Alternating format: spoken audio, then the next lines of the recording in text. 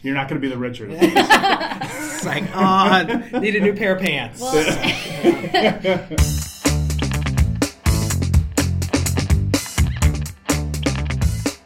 hi there, welcome to the Risky Business Podcast. My name is Kath Welbley. And I'm Richard Schuessler. Thanks for joining us for our active shooter discussion with Sergeant Shawn McGuire with the St. Louis County Police Department.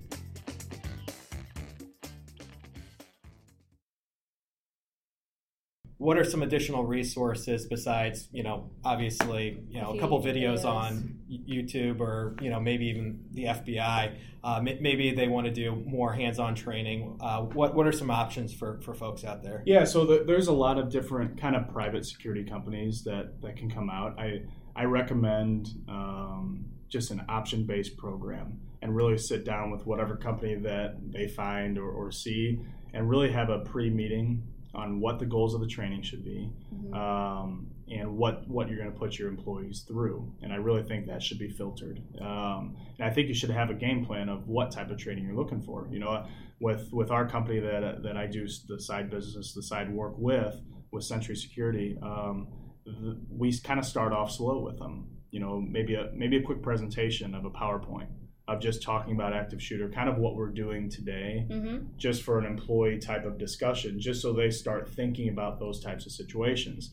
And then maybe it leads to actual reality type of hands-on training of this company coming in to show their employees what options they have, show them the different options they have within a room of how to barricade a door. This one's tough because you have windows right here, right? So every room is set up different, and it'd be a lot better for that company to really come in and do hands-on training with their employees of showing them how to do stuff, just because a lot of it's going to be difficult. There's certain businesses that can't lock doors. Think of schools. Yeah. Schools don't have locks. They have locks on doors, but they can't lock them based on fire code, right? So a lot of them have the teachers that have keys that have to lock them. They don't have like a push button or anything else because of fire code and those types of things. Well, guess what? In a stressful incident, they have how many keys on their keychain? They're trying to fiddle through, and they realize that they can't do that. So they have to rely on just barricading their door and really certain ways how to do it. When we first walked into a teacher's classroom, teachers are very good about decorating their room, right? The way they want it. A lot of them, we had the heaviest bookshelf all the way in the back corner away from the door. Well, guess what? Before we left, that bookshelf was right next to the door, because then they knew they were able to shove that bookshelf with the help of a few of their kids possibly in front of that door. And we already helped them right off the bat just with one visit. So it's those types of companies that really do your research on people that know what they're talking about and really want to help people with setting up their business and really, maybe changing some things around them, how the layout is or what their policy is on how to respond to an active shooter. Well, and I feel like it's me coming in and maybe with another couple officers if we do it, the actual interactive training. We're there for a couple hours. It's an hourly type of thing of what officers make. I think employees see more and more this stuff on TV, and I don't think anybody necessarily thinks it's going to happen at their place of employment. Exactly. But it would be nice to know. Yeah. Especially, we do have a lot of glass doors. It's a very open space. It would be nice to know a few things of where should I go I think even starting with the actual presentation of things. Right. Of actually, because this type of stuff, I always welcome questions when everyone has like that what if, right? And it's tough to play the what if game because anything can happen in any of these instances, right? I can't tell you what's really hard to teach people is nurses and teachers are the two main people that we try to teach and instruct with these types of situations. There's no right answer. Yeah. And that's hard for them to deal with, They're a teacher, so they grade tests, they grade questions, quizzes. They know there's a right answer and a wrong answer. With active shooter, there is no right answer. Yeah. A lot of teachers and a lot of nurses want, hey, what should I do when this happens? Yeah. Well, it depends on where you're at and what's going on. You have to make a decision based on what that situation is. Yeah, it's tough to put in a procedure manual how to respond. Yes, It is. It's very tough for businesses, and that's why option-based programs are the way to go. And to offer and even send the video out first of the run, hide, fight video, so people can click on it, watch it, 4 minutes and 15 seconds or something, and they can say, oh man, well, that's kind of interesting. Maybe I'll start just taking a look around the office to see what I would use as a weapon, because you'll see in the video they take a fire hydrant out. Mm-hmm. Well, heck, that's a hell of a weapon. Yeah. I don't know if you ever seen a fire hose or a extinguisher go off, but it is, it creates a huge mess. If the shooter can't see, it's like, you know what I mean? You're in a hallway, you can spray that at him, and he's, can't see anything. He's distracted. I always say cleaning spray. If you're that close, where let's say he's trying to get inside of a door, some Lysol. Chemicals right in his eye. Yeah. Little stuff like that people really don't think about, but that'll probably stun him or her very much so in order to save your life or someone else's. So those are the types of things that are in the presentation and kind of hands-on stuff you can use at your desk, setups of rooms. The glass part is very tough. Yeah.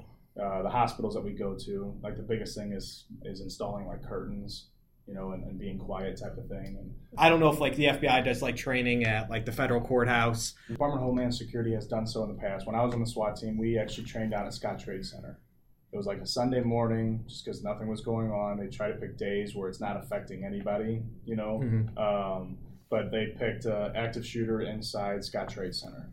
So it was kind of like a multi-jurisdictional effort and response where we trained to see how it went. So they had like actors, they had like little high school actors that had like blood all over them, and they're roaming the hallways to make it difficult for officers. You know what I mean? Yeah. So it was cool just because that was a lot of the different agencies showing up on how they would respond, and then it went to the medical aspect of getting the EMS personnel in. It went to as far as the ambulances transporting them to hospitals.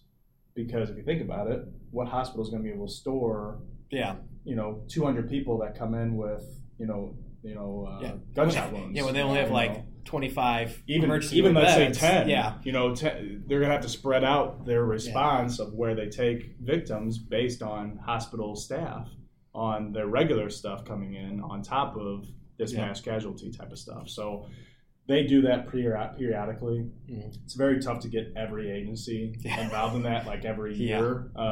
So they do kind of those regional training, aspects. We're having our MagTech training is again this year where we do airsoft. So, everyone's like, oh, it's just people having toys and fun, right? Well, training's a lot different when something's going to be hitting you. And then you have a projectile weapon, right? So it's kind of like a paintball thing. Like it hurts when you get hit with a paintball, right? Have you ever been paintballing? Your stresses kind of get up, doesn't it? Yeah. So imagine if you went paintballing and didn't know you were going to get hit with paint. That'd be kind of boring, wouldn't it? So if you have a fake gun in your hand, no one's going to hit you with anything. Are you going to take training seriously? Right. Yeah. But all of a sudden, if you have an airsoft mask and you can't see anything, and you're breathing heavy and your heart rate's up, and all of a sudden someone out there is going to shoot at you. Yeah. You're going to take training a little bit more seriously. It's going to get that heart rate up. You're going to see how your body responds. You're going to try to control your breathing, all that type of stuff. So we do that on a yearly basis. It's very fun. Some officers hate it just because, they think, the bad guys are just going to shoot them and be, just ignorant on, how much they get hit and all that stuff. But it's usually the SWAT team that trains all of our departments in that area. But it's realistic situations. It's somebody that, a call comes out on the radio and there's one active shooter in a business. Go get him. And so we have a radio blasting. We have like the fire alarms going off. We try to throw officers off just so they have to really try to focus on. Just make them as stressed out as possible. Yep. And then shoot them. Yep. That's right. That's right. So we do that training. So really the goal of it was to really train us first, and that's why it started in 2010. Once we got all of us trained, it was an important aspect to start reaching out to schools because that was the next biggest thing of target areas.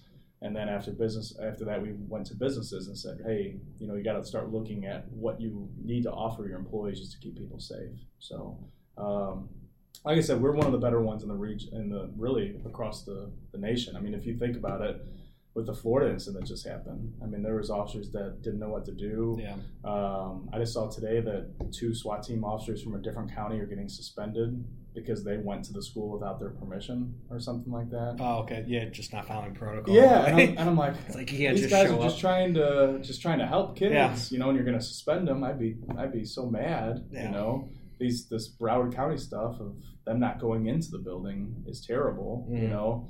But, you know, guys are humans. Yeah. And I think the school resource officer, the first one that came out, he was 57 years old. He probably had that self-realization moment that he's almost retired and he didn't have confidence in his ability. Yeah. You know, and he needs to retire. You know, he's not a policeman anymore, but that type of stuff, you know, we just don't know how these people are going to respond. Yeah. Including officers, because people are human. You know, we can train and really try to make it realistic, but we just don't know how people are going to respond in the real situation. I feel like you'd throw me as your shield. Just in case. Yep. I love you, shield. Come on over here. Yeah, come here. Come close to me, Kat. A lot of people kind of have that, you know, like, what do we do? Yeah. And with a lot of these problems just seem to have like popped up so much. Well, and with social media, it's everywhere. I mean, as soon as you have something like that going on, it's popped up viral. On Snapchat or Instagram. And I think people also starting to get a little bit more concerned. Yeah. Biggest aspect to get across with this is contact the police. Yeah. You know, and whenever in doubt, call 911. You know, and explain what you got. If it's not in a total emergency, have a precinct. You know, wherever company you're located at, have the department or precinct that you're in, the non-emergency phone number. Yeah. And just ask for advice, you know, for a desk officer. Those are all police officers too, of saying, hey, we got this. And, you know, I'm worried about, you know, he's kind of suspicious right now. I don't know what he's going to do after he does this. Yeah. Or he looks like he may try to steal something, or just start getting us en route. Well, thank you so much. Yeah, I mean, that was very informative, very helpful. Good. I mean, I really am going to YouTube now. Sure, we'll see you on TV making that announcement. I know that guy. usually talking about something I know very that bad. guy.